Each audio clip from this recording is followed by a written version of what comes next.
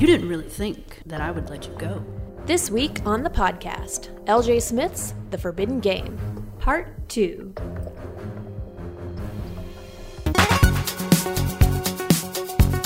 Hello, and welcome to Growing Up Bookish. That's the podcast where we take old books we used to love and reread them again with an adult perspective. I'm your host, Emma. I am your other host, Allison. Today we are doing the second half of L.J. Smith's The Forbidden Game. We read the first half on last week's podcast, and now we're starting from chapter 9, and we're going till the end. Let's do it. Let's do it. So kind of where we left off is Jenny and her friends are in a nightmare house, and Julian, the shadow man, is in love with Jenny. So Julian is after Jenny's soul, and she and her friends have to play a deadly game in order to win and get out alive of this house. The deadly game is to face their nightmares and reach the roof before dawn at 6:13? 6:11. 6:11. 6:11. I don't know why. And so when we last left off, we had just finished chic fashion plate icon Audrey's dream, yes. Dream, which was about dark elves in a cave in a forest. Well, I guess not a dream, a nightmare. It's an a absolute nightmare. Yeah, pretty much. At the start of chapter 9, they return into the haunted mansion hallway where all these doors have been located. And Audrey sees her drawing, which is of a forest. Right, and last time you talked about that, and I was like, really, though? Because she said, no, she lied to her friends. That's what happened. She lied to her friends rather than face her own nightmare. Because nobody wants to tell what their actual nightmare is, even though it would help people. But you know. Jenny does mention to them that Julian offered to help if she gave him something, but she didn't tell him the details. Right. Because she's like, well, you know, Julian said that if I... And they're like, don't you dare, woman. Immediately they're like, don't do it. And they they don't even know. No, they don't even know that it's just a kiss. It's just a kiss. A kiss, and I don't even think she told them that, like, the friend will get to go free. Like, no, I don't think she even mentioned that. Yes. She's just like, well, Julian said he'll help if... And they're like, no way, girl, And she's like, oh, okay, cool. Yeah. Because I wasn't gonna anyway. No, see, if that were me, I would be asking questions such as... Yeah, I'd be like, well, what is it that he wants? Can we trick him? Yeah. You know, because with the whole kiss thing... Like, what is the actual deal here going on? What is it? What did he offer? And you would think... What did he... Yes. Since Audrey's father's like a diplomat or whatever, that she could like be like, okay, here's how you're going to negotiate it, okay? To make sure that we get the turnaround. Yeah, where are her negotiating skills? I don't know. They're gone. Well, anyway, so Jenny doesn't do the deal for whatever reason. And her friends are on board with it. Because they don't know that one of them could go free. People should just talk. Just be honest. Yeah. They finally find Michael, and he's pacing back and forth in front of a door that he says is locked. They have like a little chat with Michael. Michael's like the teddy bear sort of guy of the group. Cinnamon roll. I love that for him. The cinnamon roll. The cinnamon roll of the group. They find him, and he's just like, yeah, I've just been here in front of this door. It won't open. But now it opens. Now it opens. So yeah, I wrote down in my notes. So it's kind of like Jenny starts the action for these things. Yes, she definitely does. I feel like at the beginning when Julian was explaining the game to her, he said she was the main player. And so I feel like her friends are just wandering around in they're their waiting spaces. for her. Yeah, they're just sitting around. Are they not hungry? Probably. They probably have to pee. Like how long has it been? Like at least 3 hours. 3 hours. Yeah, 3 hours. And think about the people that we're not going to see for another 3 hours. Oh, sorry guys. It's just one person per hour. Yeah, what kind of state are they going to be in? I don't know. I think they left all the crazy people for the end because we got like Summer and Zach and Tom. I mean, but whatever. But like Zach's already crazy and Summer's probably like in a ball somewhere. Yeah. Poor things. Whatever. Let's get to him quick. Yeah. Well, so they, speaking of getting to it quick, they can't seem to get into Michael's nightmare because when they open the door, it leads them just into a carbon copy of the same place they're already in. So they sit down, they start like yammering and chatting about shit and, oh yeah, Ren and Stimpy reference. I wrote down Ren and Stimpy reference. There is a Ren and Stimpy. He could have been 90s, at home. Watching he could have Ren been at and home. Stimpy. Yeah. And also I have to mention that Michael does not mention what his nightmare is again when they ask. Again.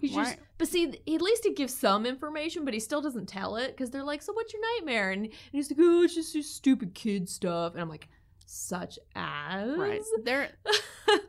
nightmares on a kid level actually can be really terrifying because their imagination knows no limit. Yeah. Knows no limit. So please tell me what your childish nightmare is. Instead, because it's they're probably just like, going to be horrific. Oh, it's the potty monster, isn't it? But let me tell you how scary a potty monster would be. Yeah, if I had to encounter something like that, I don't know what I would do. Can you imagine what, in this book setting, what Bizarre. the potty monster would be like? It's just a room full of toilets. I have no idea. You have to sit on the toilet and see if the monster reaches out and grabs you. I can imagine like flickering fluorescent lights in like a truck stop bathroom. Yeah, like... it's a real gross bathroom. Yes. But as they're talking, the prose sprinkles in a little bit of like, so-and-so scratches behind their ear. So-and-so scratches their leg. So it could be a really bad rash. That's his nightmare. And it kind of is.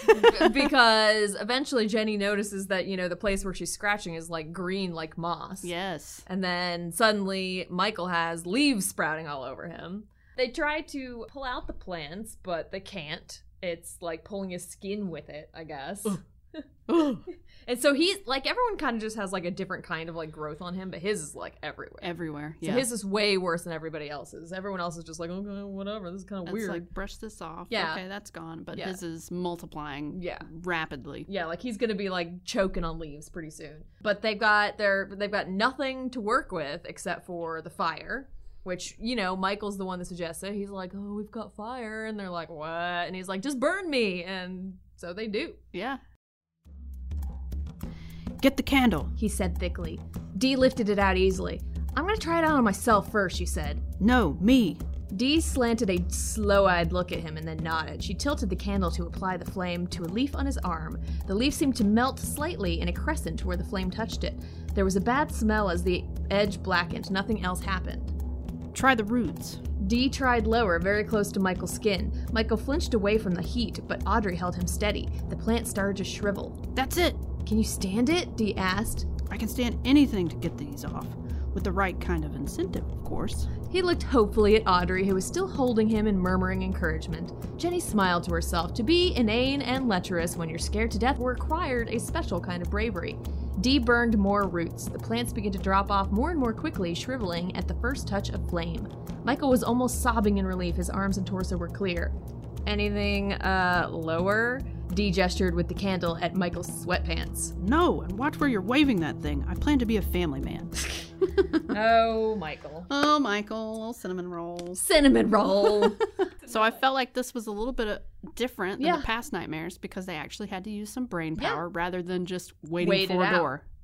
Yeah, thus far we've had 2 nightmares that have just been like, wait and see if the door appears, but this one they actually had to do something, which I remember talking about last week about how we wished that there were more puzzle solving. Yeah. And how it was like, find a clever way to get out of your nightmare, but nope, in the other ones it was just kind of like, find that door, wait for the door. Yeah. Yeah. I mean, just don't die until it happens, because even in the first one where they figured out the whole like light dimming thing, it didn't matter because she knocked herself off the thing and then they just picked her up and put her back. Right. And it wasn't until the aliens left the room and left him unattended. And then they could go for the door. And then they're like, oh, now we can go. Exactly. So, yeah. This one was definitely way better in that they had to figure out how to take it over rather than just wait around. So that was pretty cool. But it was a lot shorter than all the other ones. They just, burned his plants, and then that was the end of that. So yeah, when he was 4 years old, he heard a story about some girl who didn't take a shower. not taking baths and grew vegetables and other stuff, which is kind of different. But I mean, they do describe him as being kind of sloppy. Like there was some of his like rumpled sweatpants and stuff like that. A little bit unkempt. Yeah, a little bit unkempt. So maybe it would happen to him. Who knows? After they're done and they start walking around, they see a staircase and they go up it. And that's the beginning of chapter 10. When they get up the stairs, it's a new hallway. No longer the Haunted Mansion hallway, but now it's like a hallway of mirrors. Yeah. Which they described strangely. I couldn't imagine it in my head. Maybe that was the effect she was going for as far as explaining it. Like, you're just as turned around as they are because... I felt turned around because... I can't imagine what this looks like. They didn't describe it as a maze, but they also kept mentioning that there were sharp turns. Yes. So, zigzags. Yeah, so it couldn't have just been straight one way or the other, but they didn't talk about getting lost or anything like that, just having to hold their hands out in front of their faces so they don't bonk into a a mirror. Into a mirror. Yeah. Except for Dee, who was just like... She's got it, She's got it. Because she's the best. But as they're wandering around looking for somebody, they hear whimpering in the corner. And it's not a puppy. It's not. It's the little ball of fluff. It's Sweet Summer. Sweet Summer. Sweet Summer child. Who is in a state. Well, she's been there for a while. She has. Real quick. Are Dee and Audrey the only people that Jenny has told this thing, the deal with Julian? Yes. Okay. So nobody else gets to weigh in on it. Because it's decided she's not going to give in. Right. They may have mentioned it when they were talking with Michael, but I don't think they told details. Okay. Whatever. But Summer doesn't know anything about this. No, Summer knows nothing. Okay. She doesn't know that she could get set free. Although we all know that Jenny was going to set Tom free. Yes. So it doesn't matter. Yeah. No contest. No contest. When they ask Summer what her nightmare is, she actually tells them. She's truthful. She's honest. But they don't believe her. But they don't believe her. They're super condescending and patronizing about it. They're just, it's okay, Summer. I remember Audrey was like, no, really, Summer, it'll really help us if you tell us. And she's like, I did tell you. I told you. I just told you. She said that her nightmare was a messy room. Mm-hmm. And they're like, oh, Summer.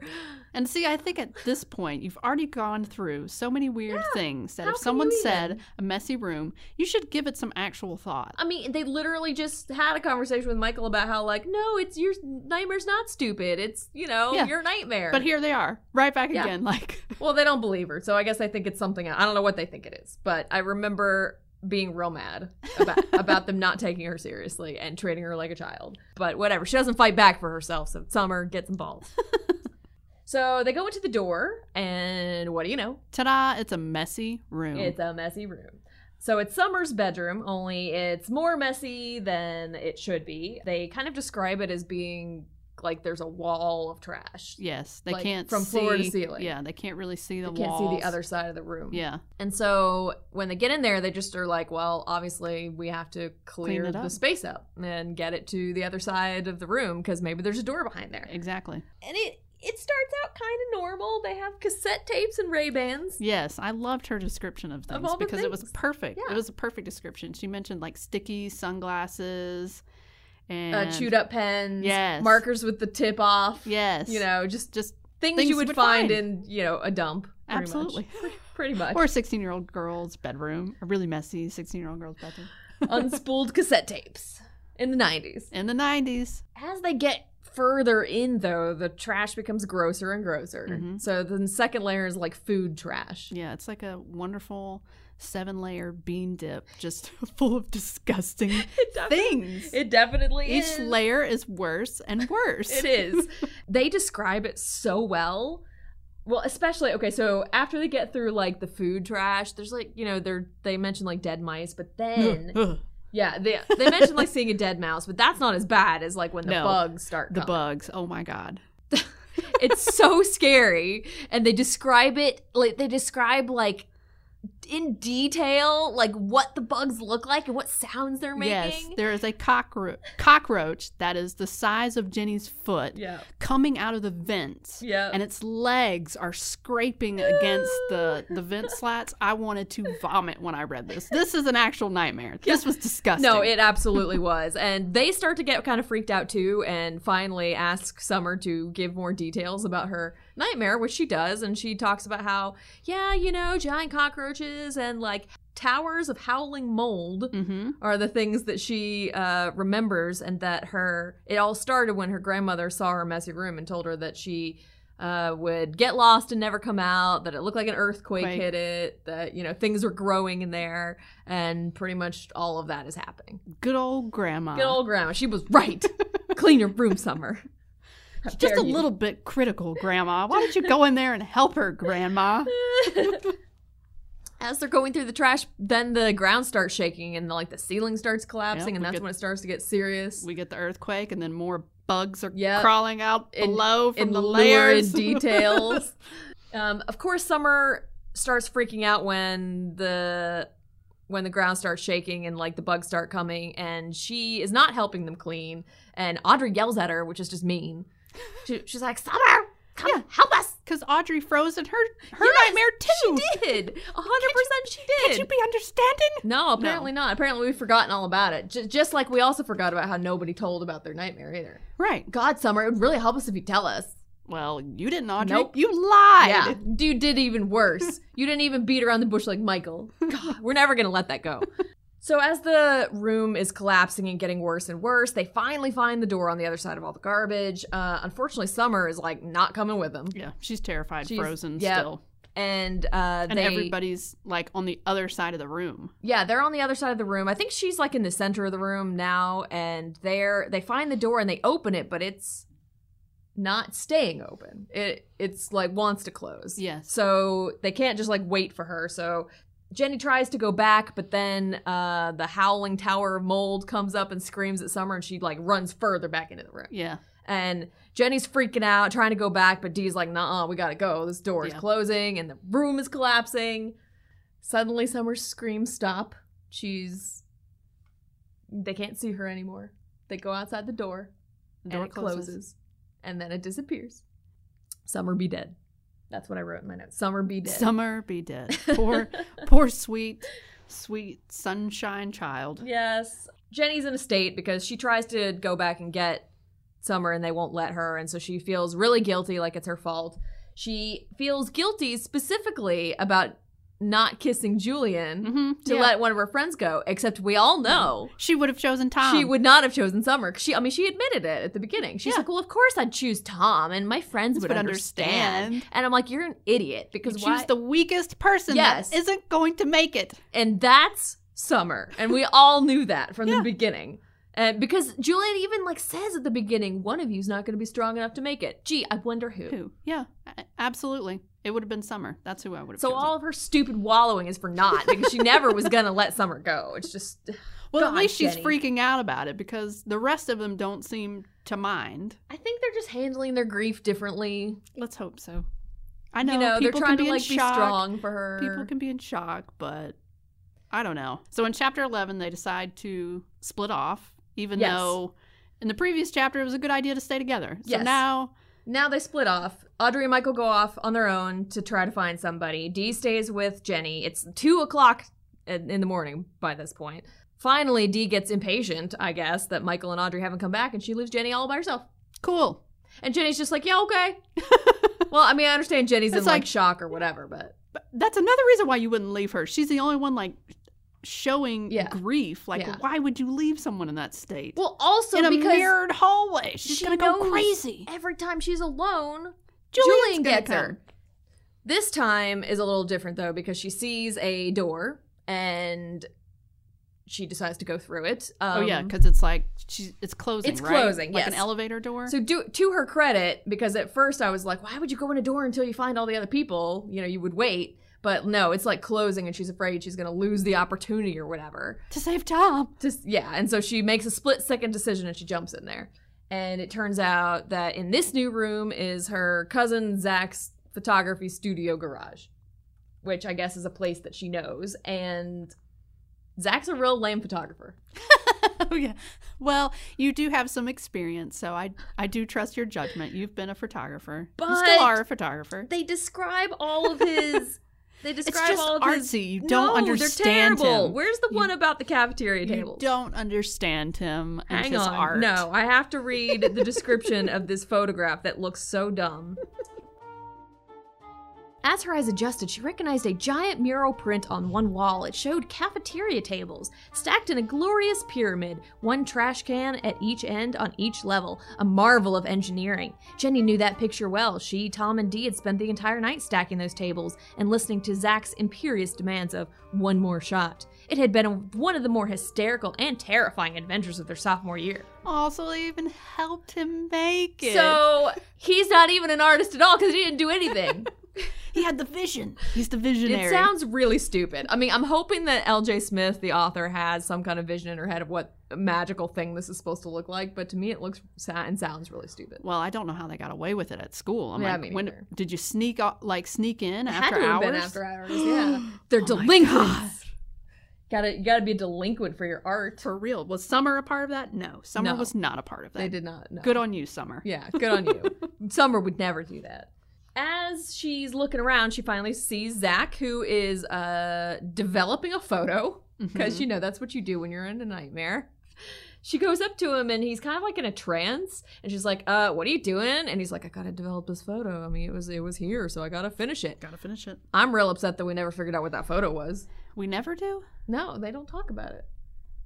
I wanted it to be something creepy. I wonder if it'd be like an image of showing Summer what she's doing right now to add to Jenny's grief. That would have been awesome. It probably would have been a picture of Julian or something. Or a creepy voyeur picture of Jenny. Oh yeah, that would be awesome. That would be fun. Anyway, they don't tell us. How did you get this, Zach? He spends his time developing photos and we don't know what it is. No, Jenny tries to like snap him out of his haze, and she's like, no, bro, we gotta go. Things are happening. And he finally like collapses into her arms. She hugs him and tries to comfort him. And then all of a sudden they're making out! I'm so upset about this.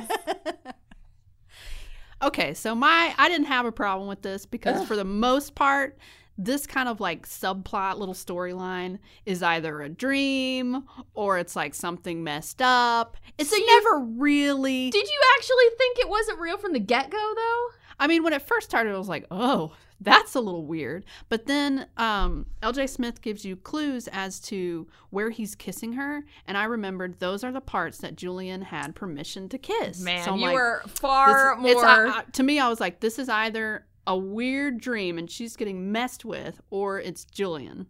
That's what I thought. Unless, I mean, I feel most of the time when you hear when that plot line comes in, it's not really kissing cousins, or it's not really brother and sister, unless, you're Guillermo del Toro, and then you're just so messed up. But no, I didn't really think in the beginning. Maybe there's like 2 or 3 seconds where it was like, oh my God, these cousins are getting it on. Dude, I was really upset about it because... Were you upset when you read it the first time? Yeah, probably, because I'm just like, ew, they're cousins. Because, like, I've never been into that kind of thing, and I know that, like, it's a whole subgenre of, like, anime, which I was also into at the time. And I'm just not into it. They always have the story, like, I know, yeah, they're, like, half cousins or whatever, but they always have the story in anime where it's like, oh, it's like this boy they took into their family and who now is part of their family, because apparently they always do that in Japan. I don't know. And then they end up falling having, in love. Yes. And I'm like, no, you still grew up together. You're still siblings. Ew, no. I don't care. There's still the relationship there, even if there's not. I don't know. The kissing cousins thing creeped me out, and we're going to read some of it so you can be creeped out too. There you go. She leaned against him, letting him support her weight, feeling secure, cared for, safe. When he kissed the back of her neck, it was so tenderly it didn't disturb the safe feeling. Zach was nice, she loved him, and she was happy to know that he loved her. When he kissed her again, an unexpected tremor ran through her. Now, she wasn't supposed to feel like that. Not with Zach. He really shouldn't. But she didn't pull away from him or spoil the moment. His lips were warm on the back of her neck. The shock of sweetness passed through Jenny, this time too strong to be ignored. She knew she mustn't feel that way. Her hands went up to his arms to push at him. Zach, she whispered, I think we're both a little upset. We're not ourselves. I know, Zach said, as if it hurt him. I'm sorry, He straightened, loosening his grip a little, and then he kissed her hair. She felt his lips moving, felt his warm breath there. Zachary, she said, it's wrong. We're cousins. The problem was that although her words were strong, her voice wasn't. She could barely breathe, and she didn't move away. Half cousins, he said. It was true, although Jenny seldom thought of it. Her mother and his were only half sisters. And besides, I can't help it. His kisses were coming faster. Woo! So, eventually she starts kissing him back. Yes, she does. And I'm sure that at this point Jenny knows that it's not Zach. I don't know. You don't think she did? I don't know. This girl's not even thinking about Tom. Where's Tom? Well, no, she doesn't. She never thinks about Tom. Tom is an afterthought always. But I feel like even though you, Emma, may have known that it probably wasn't Zach, I don't think Jenny did. I don't think she did either. So she's kissing her cousin. She's kissing him for real. Yeah. Oh, yeah. She's finding comfort in those soft, artistic lips. Ew. And so, yeah, I'm not down. You know what? If you're into kissing cousins, all for it. Yeah. Go for To it. each his own. It's not my jams. But she does eventually figure it out. And they do make mention that as she pulled away, she knew. So she does eventually figure it out, but I don't know when she figured it out. Yeah. She's feeling all like dazed and like, until she remembers that he totally killed Summer. Yeah, hey, she ended up giving him exactly what he wanted. Exactly. And she got to save no one. Yep. Pretty much. So how's it feel now, Jenny, to Add that to your to grief. be a- Oh my Yep, gosh. giant failure. Oh my gosh. How in the world is she going to get out alive? I mean, the grief alone would be too much for me. Too much. But I would have made that deal in the very beginning. I would have to. But Jenny doesn't, and she's pissed now, and she gets all angry at Julian for killing Summer, and he goes on to this, like, conversation about how, like, life is pain, Highness. Yes.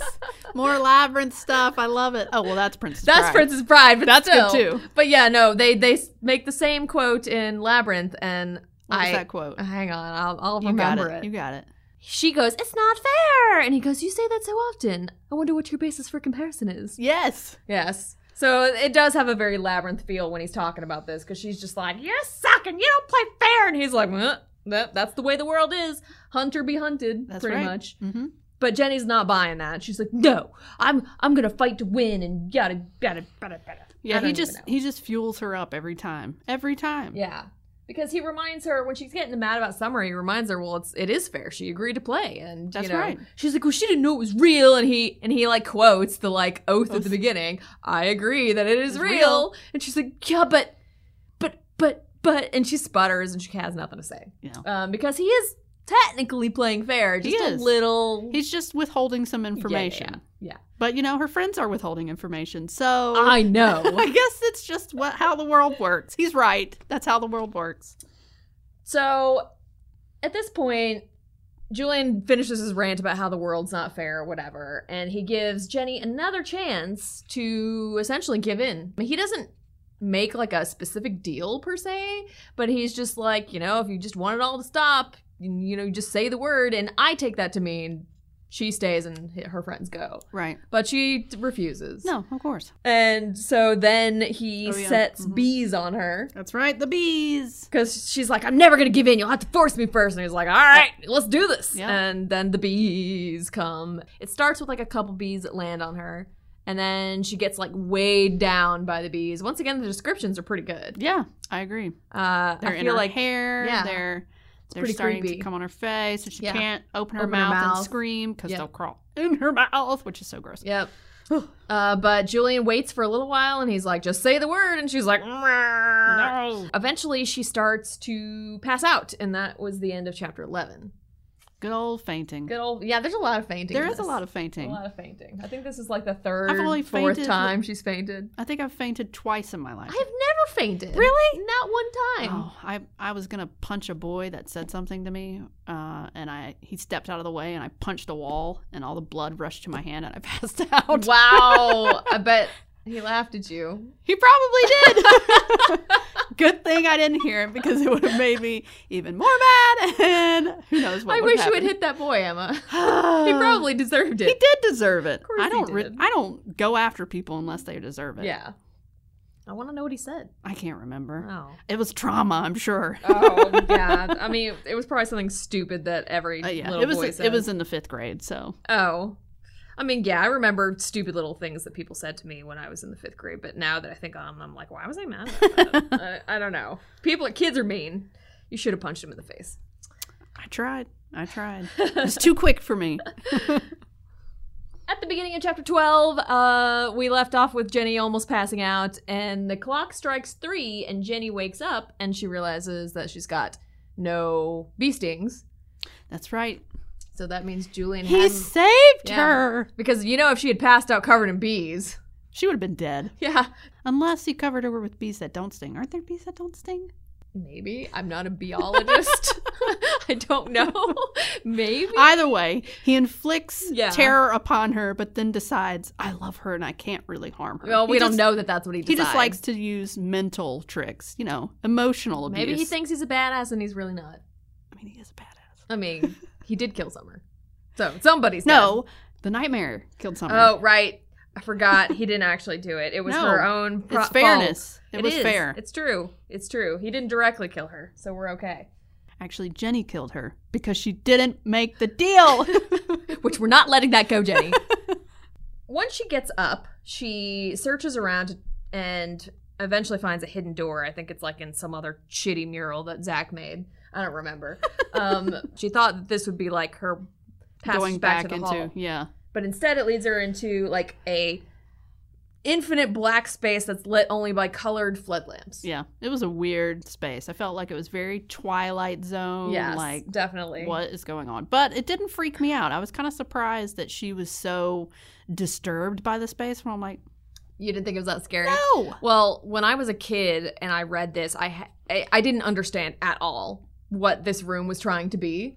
It made no sense to me, and like in subsequent reads, I always skimmed over it. And so this time, I was like, "No, I'm going to read this real carefully, so I know exactly what's going on." Because if you had asked me before rereading it, like what the nightmare room of Zach was, I wouldn't have been able to tell you. Yeah.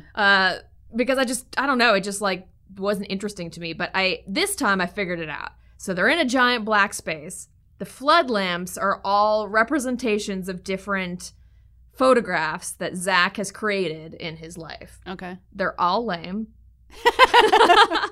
But that's essentially what it is. Like, it's almost like she's going through a museum of Zach's photographic visions Okay. under these lamps. And the Gotcha. rest of it is just one big dark space. Black void type Yeah, of thing. because, All I right, mean, that makes sense. It That does makes make sense. I don't know why it never made sense to me back then, but it didn't. Honestly, it was kind of it's a hard space to imagine. Yeah. Because when I was reading, I'm like, what is this? Yeah. Like, I mean, you've I knew got it was some a dark coyote space. thing over here, and then you've got some like Yeah. baking powder or whatever Oh, yeah, floating in the air. The baking powder thrown in the air, that's considered great photography.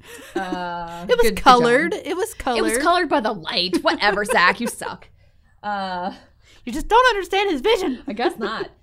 So Jenny does see movement in the corner of her eye, but she never figures out what it is. So, but that I guess that means she knows that there's something out there, because when she finally finds Zach, she's like, Zach, we gotta go. There's something here. Right.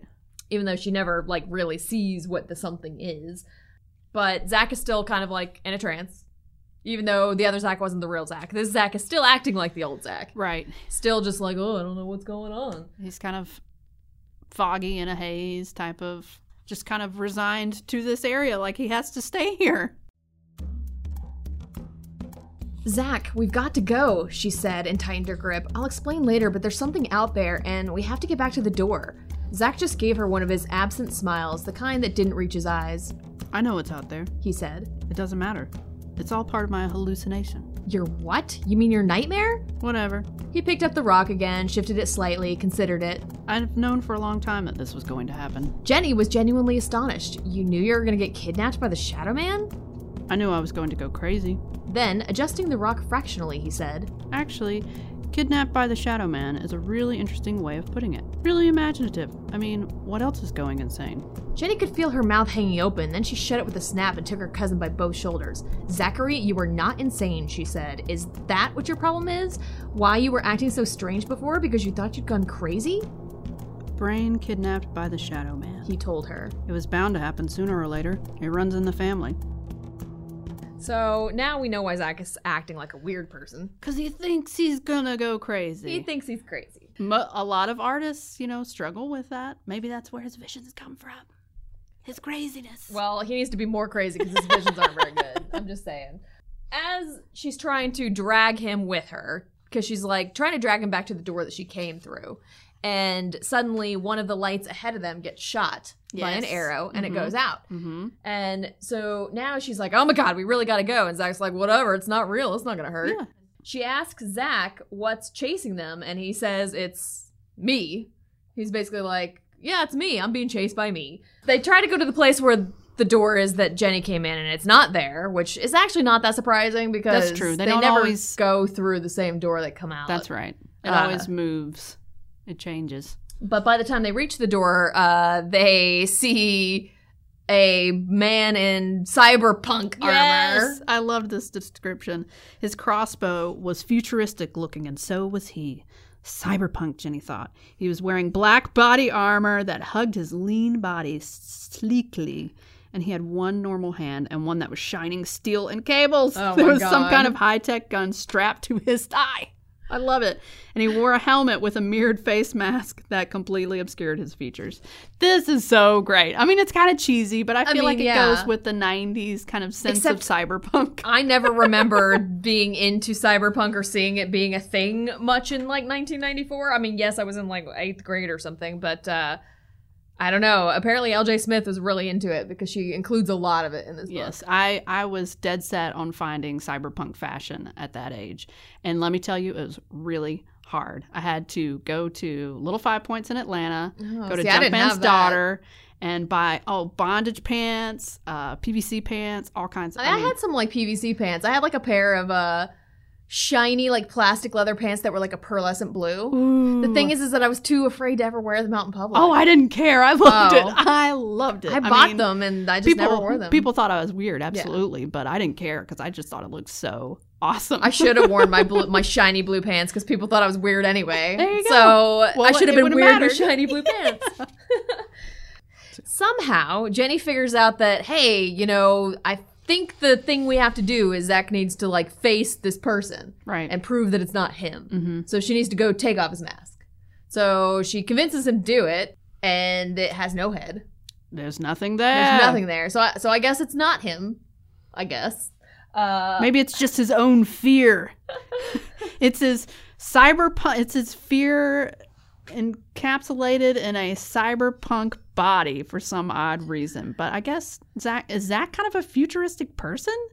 I don't feel like his dioramas were necessarily futuristic. They weren't, and I think of him more as like a hipster, like a grunge hipster is kind of what they described him as, like having like a low ponytail and wearing That's like right. plaid. So I was like, think he's a freaking more Nirvana crowd. Yeah. He's definitely not futuristic in my opinion, but they do make a couple comments about him like liking futuristic stuff, and I'm like, really? Because he seems kind of like grunge-tastic, yeah. and they're like the opposite They of are, futuristic. yeah. Whatever. Apparently, we don't know Zach. We didn't kiss him. Jenny knows. She knows.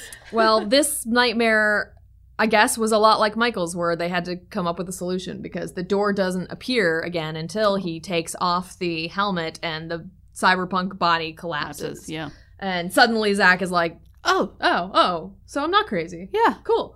I'm totally normal now. I can get through this now. Let's go. Right. So they finally find a door and they leave. They go back out to the mirror hallway, and the slip of paper for Zach's nightmares on the ground, and it's like a drawing of his head with like a bunch of like swirling colors in it. And he's like, oh, it's just the stuff in my mind.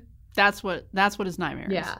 I think it is Like him his going going crazy, crazy. but Okay. it's, I guess the deeper meaning is that he's afraid of the stuff in his mind rebelling against him or not being able to control it, or I don't know. So the clock strikes 4. They've just finished Zach's nightmare, and they decide to split up again. Yes. Because that works so well Well. every time.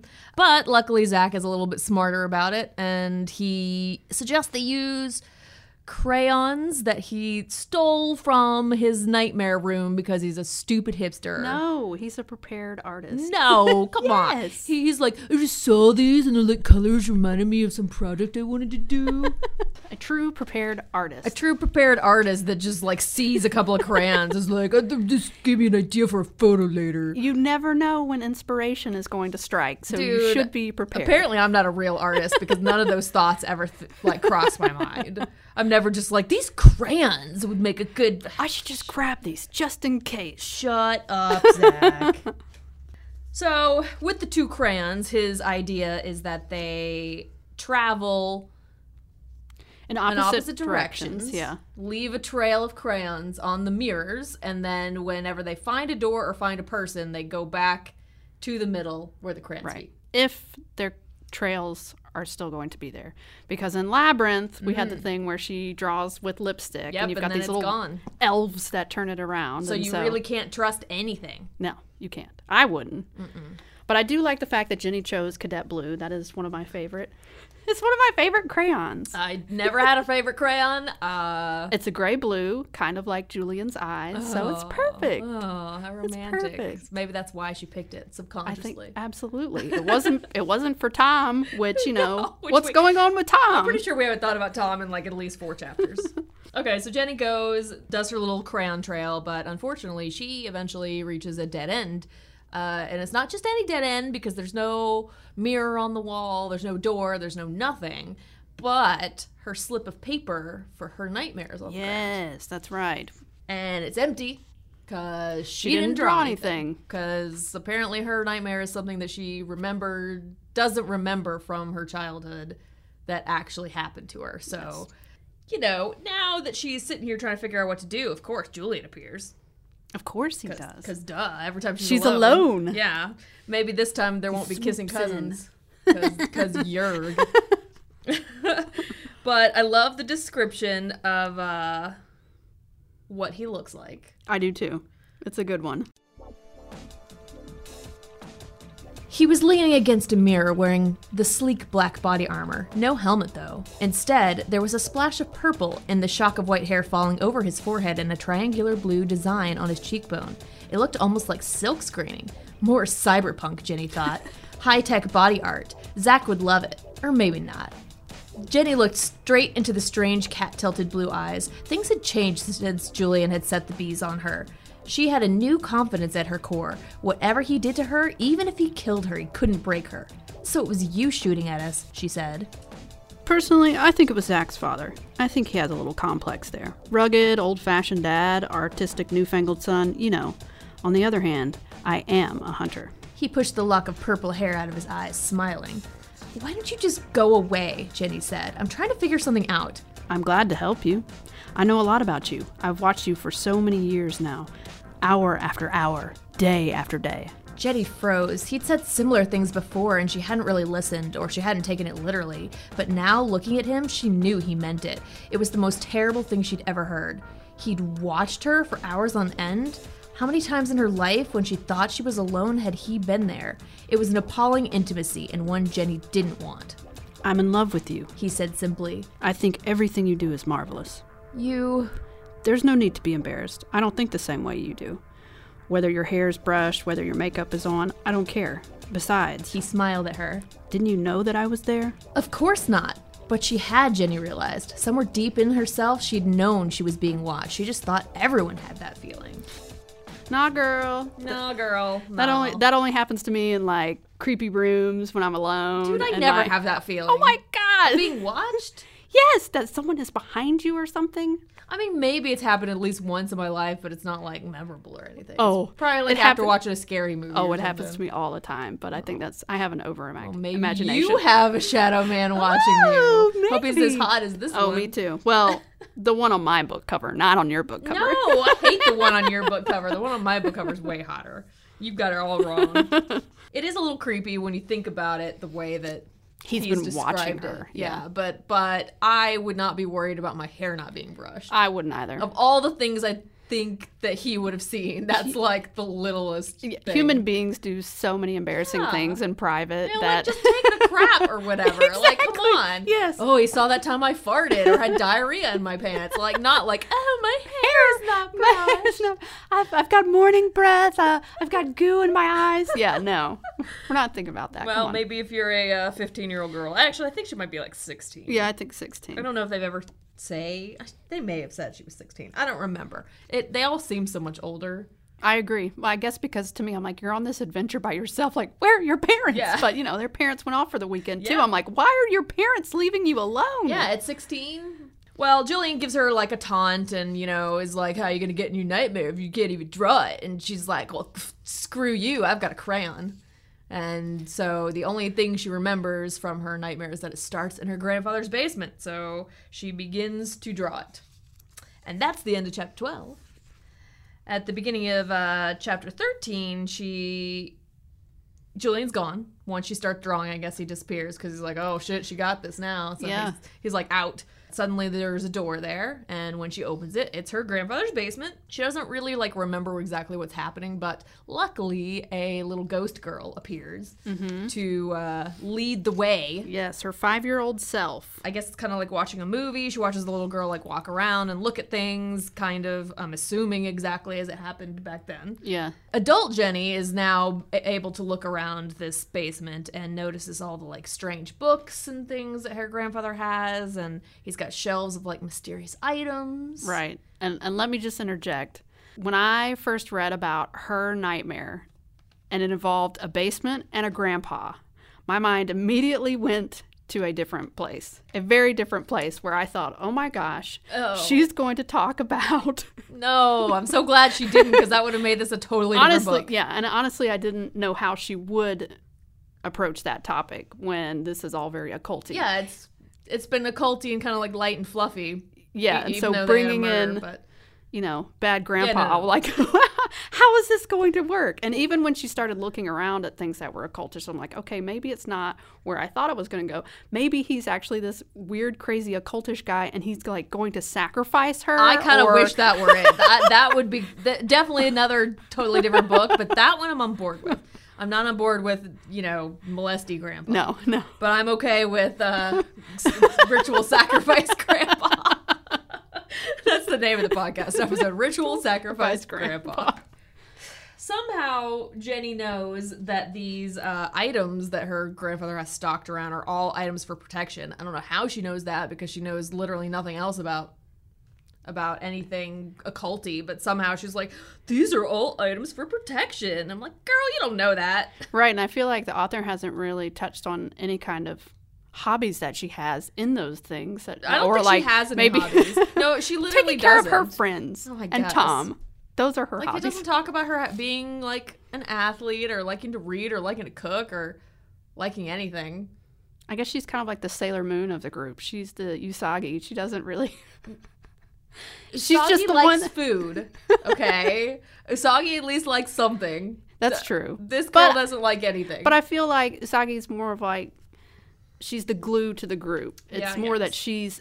she's loving of everyone. That I feel like is her like thing. But for the most part, growing up, I didn't really care for her that much because she didn't really do anything. Yeah, and Jenny doesn't really do anything. I don't know. Yeah, I never thought about it until now, but you're right. She really has no hobbies or interests or anything of the sort. So cool. Excellent girlfriend for Tom. She finds her grandfather's journal on the desk, which has like a description of all of the runes. And so we learn that the Uruz is the rune that was the inverted U that she saw on the game box. And that one is for piercing the veil between the worlds, which is kind of cool. That is very cool. Let's see. Rido, shaped like an R, is for journeying through space or time, and that's the one I had on a necklace. Awesome. You were a time traveler. I wish. But then she sees one that's like circled and underlined, and it's Nothiz. I'm probably butchering the pronunciation of all of these, but shaped like a backwards leaning X with one stroke longer than the other. For containment, it was underlined heavily. So then she realizes her grandfather's a sorcerer. Yeah. Apparently she never knew before. I mean, she was 5, so I guess I don't expect. Yeah. Her I mean, to know. especially if he kept the basement locked and acted like normal grandpa for the... Yeah. Like, how do you act I normal think he was with all that? normal. I mean, he just did his secret things in the basement. No worries, right? I mean, whatever. He obviously devoted a lot of time to it. So, Yeah. how do you keep that secret? I mean, Kudos, grandpa. And did Grandpa have? Is there a grandma? I don't know. Did Grandma know that you're a sorcerer? Maybe she did and she left him when she found out. I don't know. They never mentioned. We could go Grandma. on a whole other story I with know we this. could. Let's We'll start our just fan write our- fiction right now. There's probably The already beginning. one out there. Oh, the prequel, like his life. Let's start one about That would his actually life. be kind of cool. Elsie Smith, why haven't you done that? I want the prequel on Grandpa's life before this, because I bet he did a lot of cool shit to get to where he is. Oh yeah, traveling and Yeah. who knows what kind of runes Where'd he he used. get all those items? Yes. Okay. All right. That's your $1 million idea. You can thank us later. The ghost girl goes behind a bookshelf, and Jenny realizes that there is a door hidden back there. On the door is the backwards leaning X. Suddenly, now that like the little girl is like oh, should I open the door? Should I not open the door? And now I guess Jenny is remembering, and she melds with her little girl's ghost self. And now it's her that opens the door. And when she opens the door, it's a blizzard, and there's eyes. Yes. Lots of eyes Yes. everywhere. And the description of the eyes is really, like, detailed and kind of cool and creepy. But one of the pairs of the eyes is blue. Yes. Grandpa appears, who I guess is not ghostly. I guess now she's just full on in the memory Physical now. form type of thing. Yeah, I don't They know. didn't mention him being ghostly, but whatever. They didn't. Grandpa appears and tries to save Jenny because the eyes are like, oh, you're coming with us now. That's right. You open the door. You're Yep. coming with this girl. And Grandpa's like, no, take me instead. So they do. They take Grandpa. Jenny tries to stop him. He slaps her hands away. They're like, you're coming with us, Grandpa. And they disappear into the closet. And Jenny's left alone, crying. Traumatized. Yeah. I do want to mention that while the Shadow Men are talking, there's Julian's voice in there. Yeah. Because remember how they kind of describe, I don't think we ever mentioned it in the podcast, but they described Julian's voice as water running over rock. Mm-hmm. And so they make mention of that again. One of the voices is like water running over rock. And the voice is like, no, let's keep her. I want her. And so he clearly wanted her from the get-go. From the very As beginning. soon as he saw her, he's like, oh, what a cute little girl. Let's play. Or whatever. Yeah, I don't know what his I don't know what he his wanted emotion was at that point. She's How young he sunlight. was, or Yeah, I mean, his age is not relative to hers, so I don't know. I don't know if we're supposed to think it's creepy or what, but Julian saw her, and that's when he decided he had to have her. On chapter 14, I don't know, I guess she's like blacks out or something. I don't remember. Cause, maybe it's one of those fainting spells that happen so often in this world. She does faint quite often. Apparently everyone faints regularly. But her friends appear, and she has no recollection of them getting there, but... So the crayon trail worked. They did, Yay! because they said they found her because they followed her crayon trail, and it ended at this door. And so they're like, well, she must have gone in there. So they went in, they find her. And the door actually let them in? Why wouldn't it? I don't know. I don't know how things work in this place. I think they work however the story wants them to work, honestly. They try to get Jenny to tell what happened. Tell us, Dee said, her face stern and beautiful. He was a sorcerer, Jenny said. She looked at Zach. You mean all this time everyone thought he tried to hurt me? What were they supposed to think? Zach said. You were here, practically in a coma. You screamed if anyone tried to touch you, but you wouldn't talk. And he was gone. They figured he ran away when he realized what he tried to do. And when they looked around at this place... Zach looked around the basement himself and snorted. Well, they knew he was crazy. Paranoid. Because all this junk turned out to be... Charms for protection, Jenny said. Right. I mean, what kind of nut collects thousands of those from all over the world? And he had piles of books on the occult and all kinds of garbage. He was a sorcerer, Jenny said again. Not a black one. Maybe not a white one either, but not black. He wasn't trying to do evil. He was just a bit naive. He didn't allow for accidents happening. Like a 5-year-old coming down here on a day he didn't expect her and opening a door she knew she shouldn't touch. That door? Dee looked at the empty closet. Jenny nodded. But what was in the closet? A monster? Julian. They all stared at her. Jenny swallowed the bad taste in her mouth. My grandfather wanted, well, the same thing those German boys in the forest wanted, I guess. She looked at Audrey. Power. Or maybe he was just curious. He knew there were things out in the darkness, and he caught some. Maybe he uses runes to summon them up, I don't know. But I know he used a rune to hold them on that door. And just... what... Michael said, his voice unusually grim. would you call the things he caught? Aliens, Jenny said, looking at Dee. Dark elves, she said, looking at Audrey. Demons, she said, turning around to face Michael. The Shadow Men, she said to Zach. He didn't have some kind of, like, spell around that door to stay locked? I guess he lived in the house alone. Why would you have a door unlocked like that? Come on, Grandpa. I think maybe it was, like, the basement was usually locked, I think. And this one day...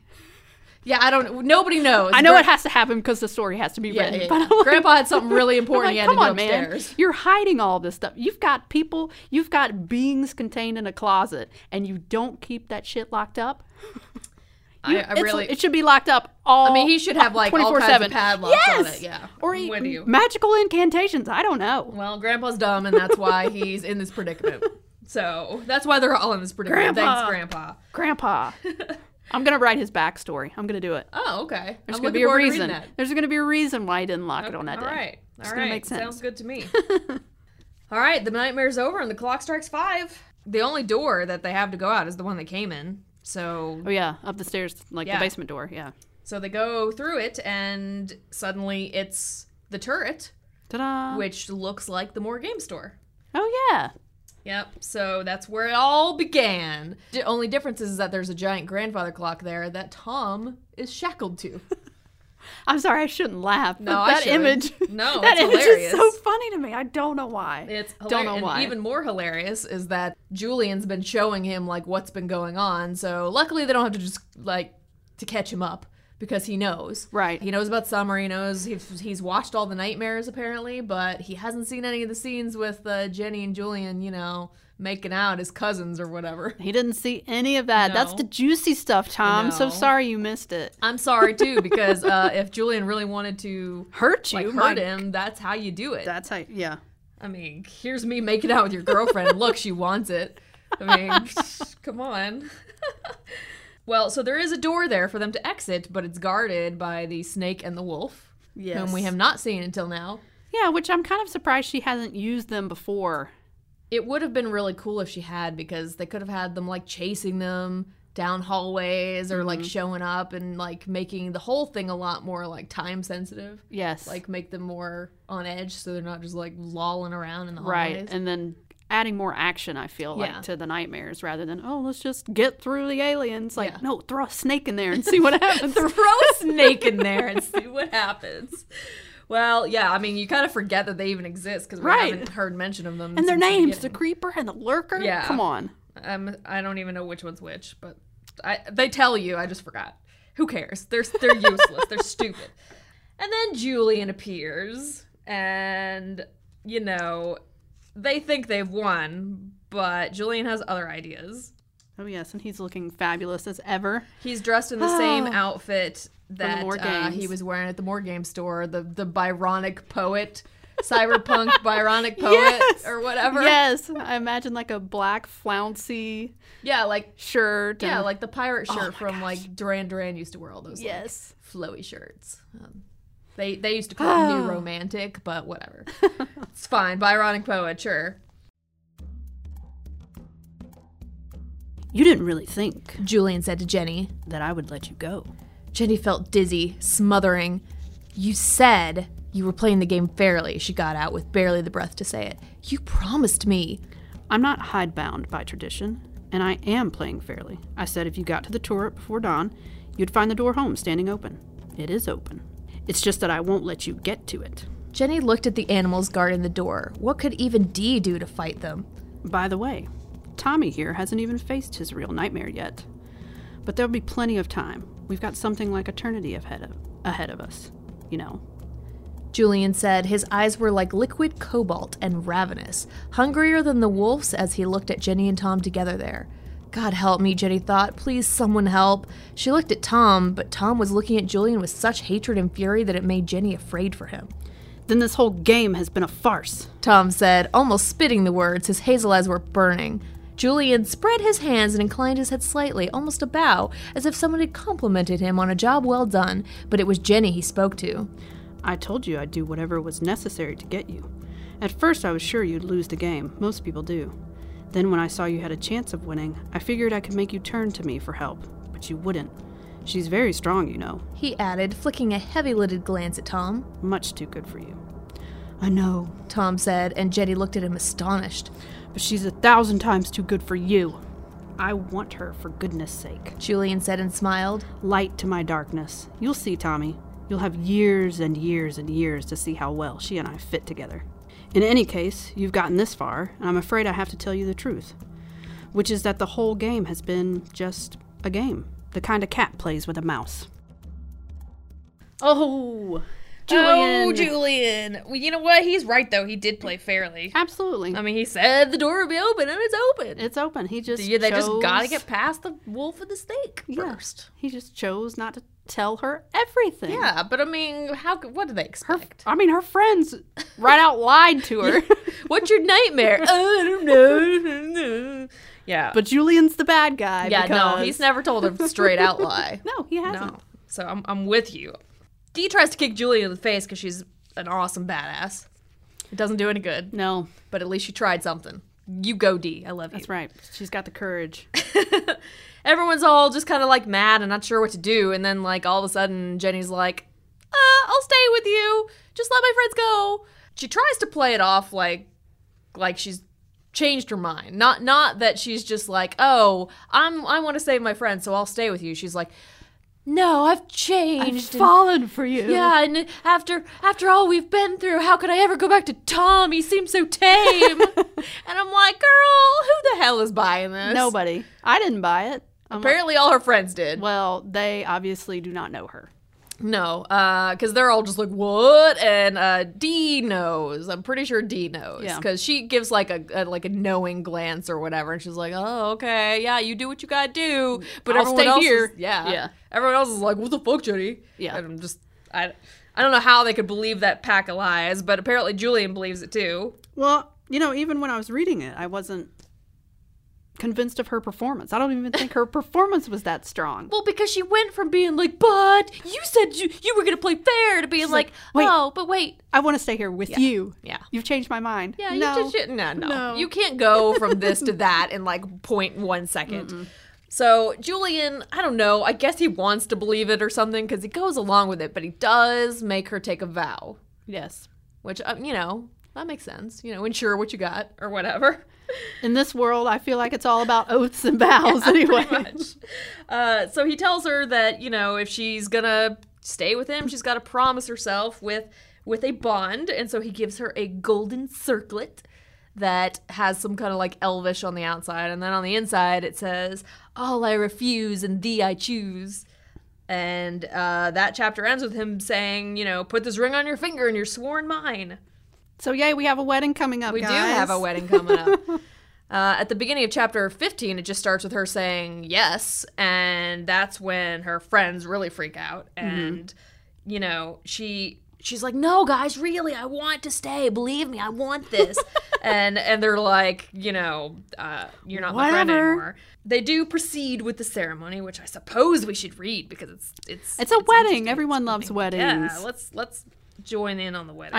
I just hope, I don't think she talked about what outfit he's wearing, but I just hope that he like magically transformed into like a white outfit. She put on that white outfit again Yes. from the Dark Elves thing. Yes. The Earl King outfit. I'd be like, hey, wait, before we do this. You got to change. And do I get to wear something cool? Because Yes. I want a nice silvery dress, A short ceremony. He said again. Give me your hand. A stained glass lampshade threw blue and purple light over him. Jenny gave him her hand, felt that his was as cool as hers. Oh, don't, Audrey said as if involuntarily. Jenny didn't move. 17th century posy ring used to be given as tokens between lovers. Julian explained, holding up the gold circlet. With the inscription on the inside. It means you refuse all the world except the one who gives it to you. The words touch your skin and bind you with their power. Jenny smiled at him. Tom stood slowly, his chain scraping up the side of the clock with a sound like ball bearings rolling on wood. Julian ignored everything but Jenny. Now you repeat after me, but remember, the promise is irrevocable. With a slight gray formality, he said, as if quoting, This ring, the symbol of my oath, will hold me to the words I speak. All I refuse and thee I choose. Jenny repeated the words and felt the cool band slide onto her finger. Then she looked at it. It shone with a rich, warm light as if it had always been there. Now if we seal the bargain with a kiss, it becomes irrevocable. Julian said again, looking down at her, as if giving her a last chance to back out. The circlet burned on Jenny's finger like cold fire. Jenny turned her face up. She didn't have to go far on tiptoe to kiss him. It was a soft kiss, but not a quick one. Julian was the one who lifted his head from it. Sworn mine. He whispered. Now and forever. Oh, such a sweet ceremony. Oh, so sweet. Zach doesn't think it's so sweet, though, because he, flips the fuck out and, jumps He has after a huge him. tantrum, bigger than anybody else. Yeah, which I guess is, we're supposed to realize how grave the situation if Zach is the one Is that's that what it is? Yeah, or maybe I think it's the fact that there's some truth to the kissing cousins thing. Oh, I don't want to think about that. Gross. No. Okay, well, my one question is, if this oath is binding, then, like, she can't get out of it. I don't know what she's thinking. Because Like, we all know I would have been like, she's wait, making wait, it up. hold on, wait. Maybe she doesn't really believe in the binding. Like, she probably thinks, hey, well, Grandpa was able to get around some shit, so maybe I can. I don't know what But she's he was thinking. a sorcerer. Yeah, and you're not a sorcerer, Jenny. I don't You're know not what she's there thinking. yet. Honestly, I don't know what she's Okay. thinking. But she goes Anyway, with it. What other option does she have, really? I mean, I don't None. know. I don't know that she was expecting the ceremony thing when she went down this path and now she's like stuck to She's it. like, oh, crap. Throughout all of this, though, like, Tom is silent, and Jenny goes over to him and apologizes, but Tom is, like, strangely, like, resigned, and he says, like, oh, you know, it had to happen, I guess, and he and Julian share a knowing look. Julian says that the others can go, Tom's chains are broken, and he seems, like, ready for them to, like, start their honeymoon or whatever. Yes. I wonder where they'll go. What trips will they take? Well, they're going to They take a can go trip down. anywhere. Nope, they're taking a trip down to the basement. To the comfy couch in Grandpa's basement. Yeah, Jenny suggests they go down there because he's like, it's crowded in here, and she's like, why don't we go downstairs to the basement? I feel like this is so 16-year-old, like, for I real. guess. Let's go make out on the couch in the basement. Yes. So they go down to the couch and they have a little make out, and Julian trash talks Tom, which is awesome. Basically just being like, he's scum and, you know, he doesn't deserve you, whatever. Yes. Things He's we already spoiled know. and he's Yeah. never thought about you, Yeah. and it's true. Like, These are all things we already knew. she's so emotionally in tune with Tom, and Tom is just oblivious Yes, to to all of everything her else. feelings. I know. You know, you would think at this point, after seeing all this and hearing all this, that she'd be like, you're right. I do deserve better. Like, she didn't necessarily have to go with Julian, but she should be like, Tom. Yeah. But I mean, she's been in love with Tom since the second grade. Yeah, don't be afraid to change, girl. It's time to move on. Everyone changes and grows. Seriously. So they're making out, and she, like, gets up to walk around, and she's making small talk, and she goes over to the infamous closet, and she's apologizing for what her grandfather did, and Julian's just like, I don't want to talk about this, you know, and she goes into the closet and lures him in there. This place brings up bad memories. See if we can't make a better one, she smiled up at him and backed up against one wall. He turned and smiled down at her. In the confined space, they were very close. Jenny stood shyly, one leg crossed behind the other. He bent his head again, his mouth warm and demanding. Jenny gave herself up to it, and the kiss opened like a slow-blooming flower. Became so breathless and urgent that Jenny couldn't break it, even though she knew she had to. She kept thinking, just one more minute, just one more minute. It was Julian who pulled back. It's rather uncomfortable in here. Do you think so? She smiled up at him, breath slowing. Definitely. Well then, I suppose we could... Now, she thought. In the middle of her sentence, she moved. She had been standing in the cross stance, a kung fu stance that Dee had taught her, good for instant lateral movement. Now, in a split second, she used the power of her left leg to throw her right, vaulting out of the closet. In the same motion, she slammed the door shut. Not this, she shouted and slashed the X in the air. As she shouted it, the rune flashed brightly on the closet door, not red like fire, but blue-white like ice. She didn't know if she was doing it right, but it was what her grandfather had done or tried to do. She shut the door, traced the runes, say the name. She pronounced it as her grandfather had pronounced it. And Julian did not come leaping out after her. The closet door stayed closed. Oh no, she trapped Julian in a closet. She tricked him. She We did didn't trick him. see it coming. He trusted her. I know, it's actually really sad. Kind of, but she justifies it in her mind, because at first she's kind of like, oh, I don't know, but then she's like, whatever, he lied and he No. changed the rules of the game, and I'm like, no, No, he he didn't. didn't. He didn't. He literally didn't. Never changed the rules of the game. They were always the same. Yeah. You just didn't ask questions. She's just feeling guilt right now, Yes. and she's... trying to make herself feel better for trapping a poor guy in the closet. Poor guy.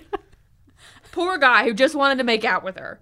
Come on. Well, I don't know how long it's going to last as far as the containment, because I remember reading that you have to use blood Yeah. to seal it, and she didn't have any blood. Well, I mean, it was already pre-stained with her grandfather's blood, so maybe that's enough. But you would think the person who casts it, the rune, it has to be their blood. That's Yeah. what I would think, but I don't know. I'm not a sorcerer. I don't know.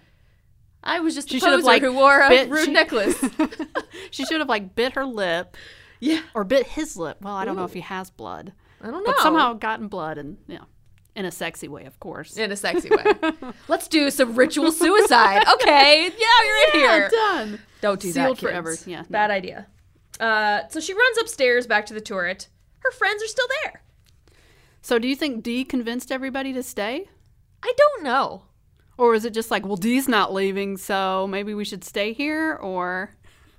I actually think I remember that they didn't, because I remember them being like, man, I thought you really meant it, and like Dee being like, no, I knew she didn't mean it, and I was like, yeah, because So why the heck were they Dee's just your only staying real there? friend. I don't know. Maybe they were waiting till the very last minute, and then I don't know if they were ever planning to leave or if they were going to stay. I don't know. I would have left. I would have left too. I'm like, well, she made her choice. Bye.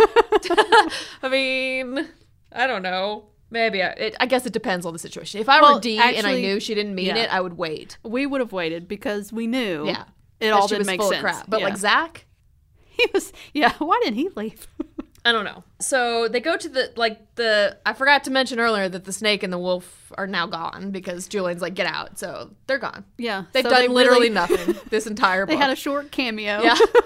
Did nothing but stand in front of a door. And now the door is open. It's open air, so they have to skydive out. That's right. It's 6:10. Yep. They've got one minute. And Jenny holds Tom's hand. And then they jump together. That's so sweet. Gross. And they all pass out. Because, you That's know. right. Fainting. That fainting. happens. And they do make mention of the fainting. She's like, you never get used to fainting. That's right. No matter how often you faint, you never really get used to And it. she's fainted a lot. Yeah. So there you go. When they wake up, they're back in Jenny's living room. They first are wondering if it's all a dream, but then they see that Summer's gone. So they're like, oh, yeah. crap. Summer is gone. She's And- not out getting burgers or Nope. tacos Nope. for her friends.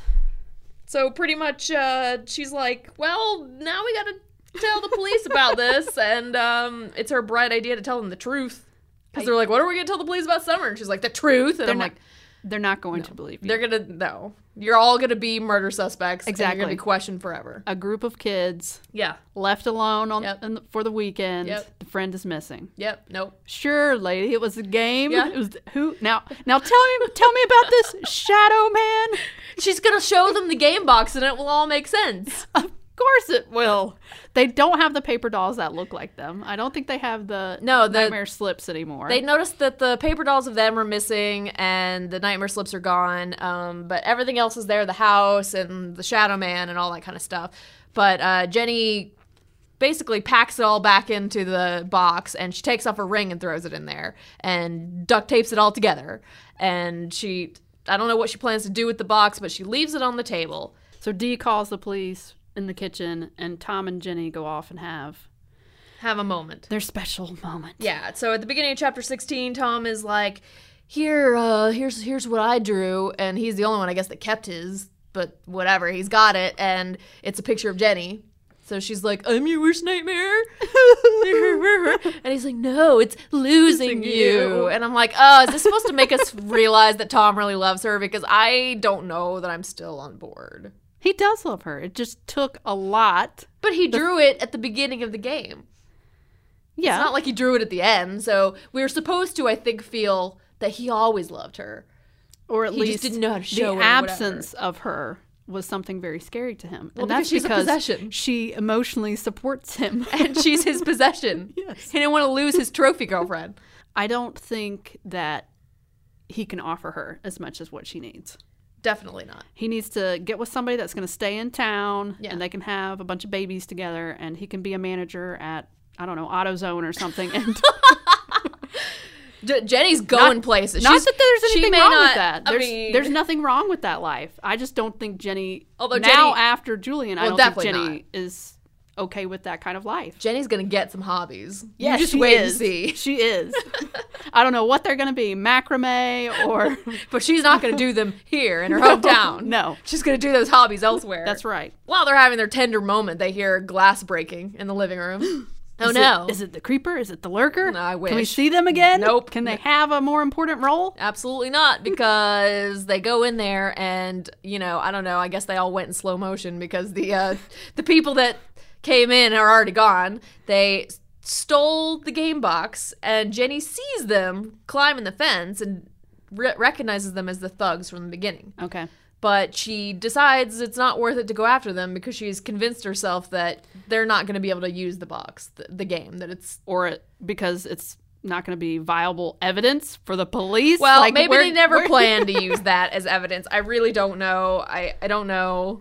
But she's not worried about it. She's like, oh, they can't use the box. It was made for me. Come on, girl. After all the things that have happened to you, you haven't gotten, like, a little bit smarter? You know what? This is a perfect time to force Tom to, I don't know, prove his love by chasing after those thugs. Yeah, he's athletic. He can do it. He's like the quarterback or something, isn't he? Yeah. Like, go run after those guys. They're a bunch of, like, druggies, probably. I don't know. That is why when you deal with any kind of occultish thing like that, you just burn it. Yeah. Just burn it. Your Ouija boards, burn them. Yes. This game box, burn it. Yes. Don't tape it up. You burn it. Maybe she planned to and she just hadn't done it yet. But your loss. Then, at the very end of the book, the perspective changes to the perspective of the thugs. And I guess we find out that they were staking out that house all night. Which is just such a silly idea. It really is. They saw the box in the alleyway and they felt like compelled to follow it or whatever. And they waited all night. All night. All night while they're gone. Maybe they slept.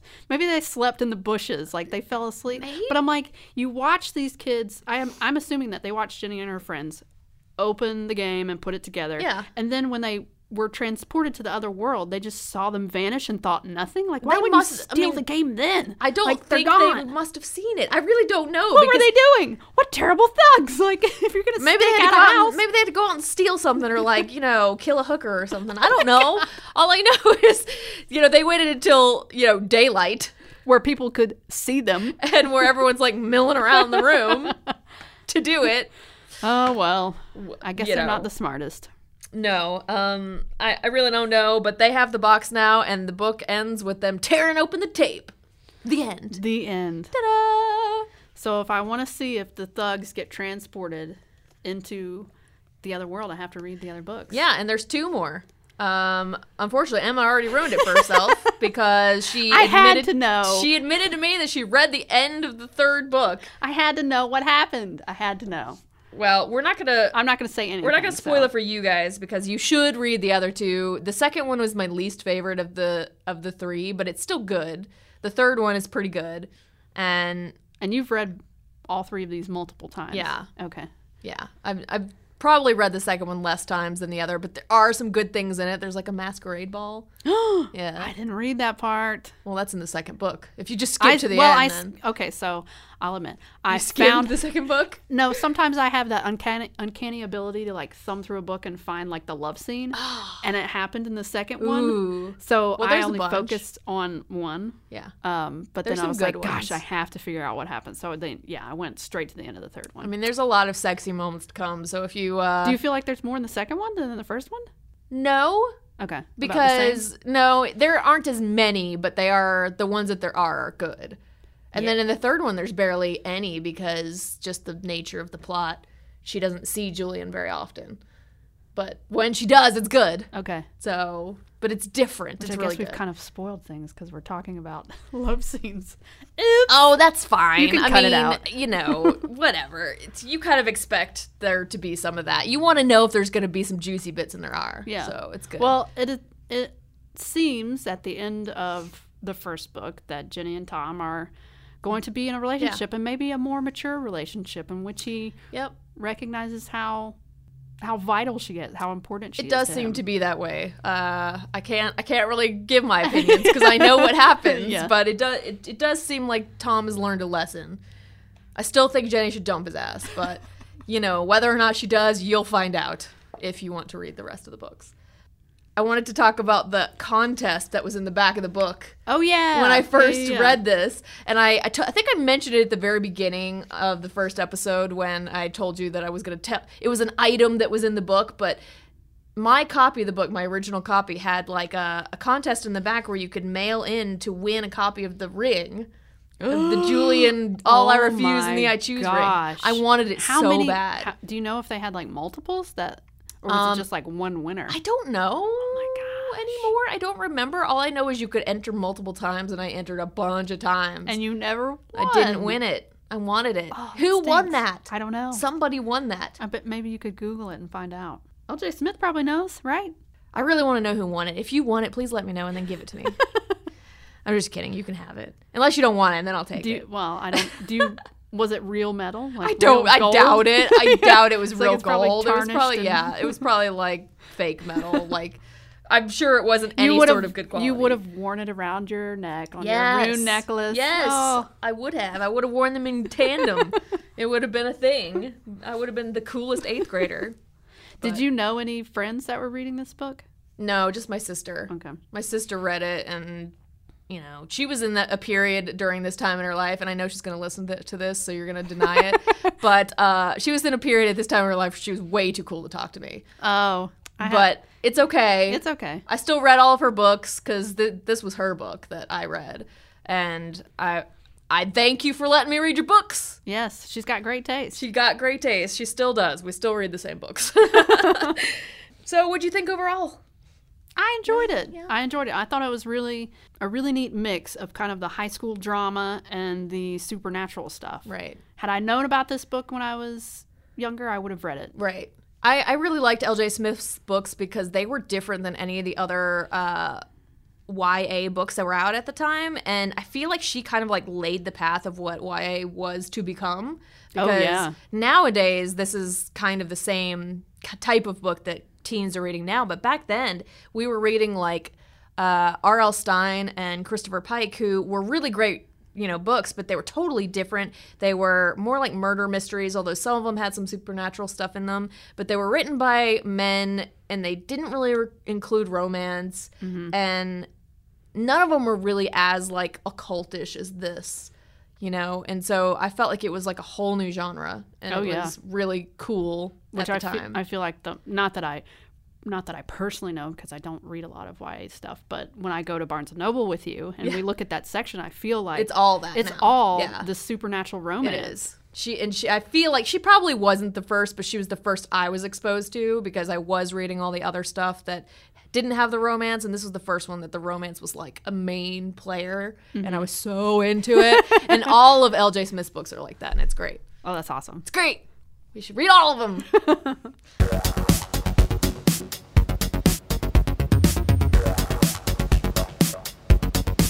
So, for our next book, I have chosen for us to read The Fairy Rebel. And this was a book that I found out because my older sister had read it. At the time, she was also a sister that didn't really talk to me. She's great now. She's Sisters. great now. That's Older fine. sisters. You know, you've got to, Yeah. you know, Can't be hanging out with your little sister. no, you have That's to so come up with uncool. your own identity. Yeah, You like. exactly. So I get Gotcha. it. I got you. Anyway, so she read it. I read it. We never talked about it. I didn't have anybody in school that was reading stuff like this. So I didn't know anybody that had read it outside of my family Right. until I met you. Yeah. So this book's a little different in that we've both read it. Yes, The Fairy Rebel by Lynn Reed Banks, who's the same author that wrote Indian in the Cupboard. So, I will tease you with the synopsis so that you can get excited and possibly read it with us if you want to read along with us. So here it goes. Everyone knows grown-ups never get to see fairies. They don't even believe in them. But one day, Jan, a grown-up, was sitting in her garden feeling sad when suddenly she discovered that fairies can be very real and quite extraordinary. Tiki knew that she'd be taking a terrible chance if she defied the Fairy Queen and used her power to help a human, but Jan was crying because she wanted so much to have a baby. Tiki, who was the kind of fairy who didn't always obey her queen, just had to do something. Soon, Jan's dream came true, and she and her husband have a wonderful little baby girl. But Tiki has angered the queen, and now she and her human friends are up against the dark and chilling fury of a leader who will not hesitate to unleash her most terrifying powers against them. Yes. Yes, get excited. Yes, I'm super excited to read this. I'm a type of person that actually does not reread books. Oh, So I haven't read this wow. Well, neither have I. But since I was... we'll talk more about Younger, that yes. in the next episode. So read along with us, and we will see you next week. Bye, guys. Bye! To learn more about us and see what we're going to read next, visit our website at growingupbookish.com.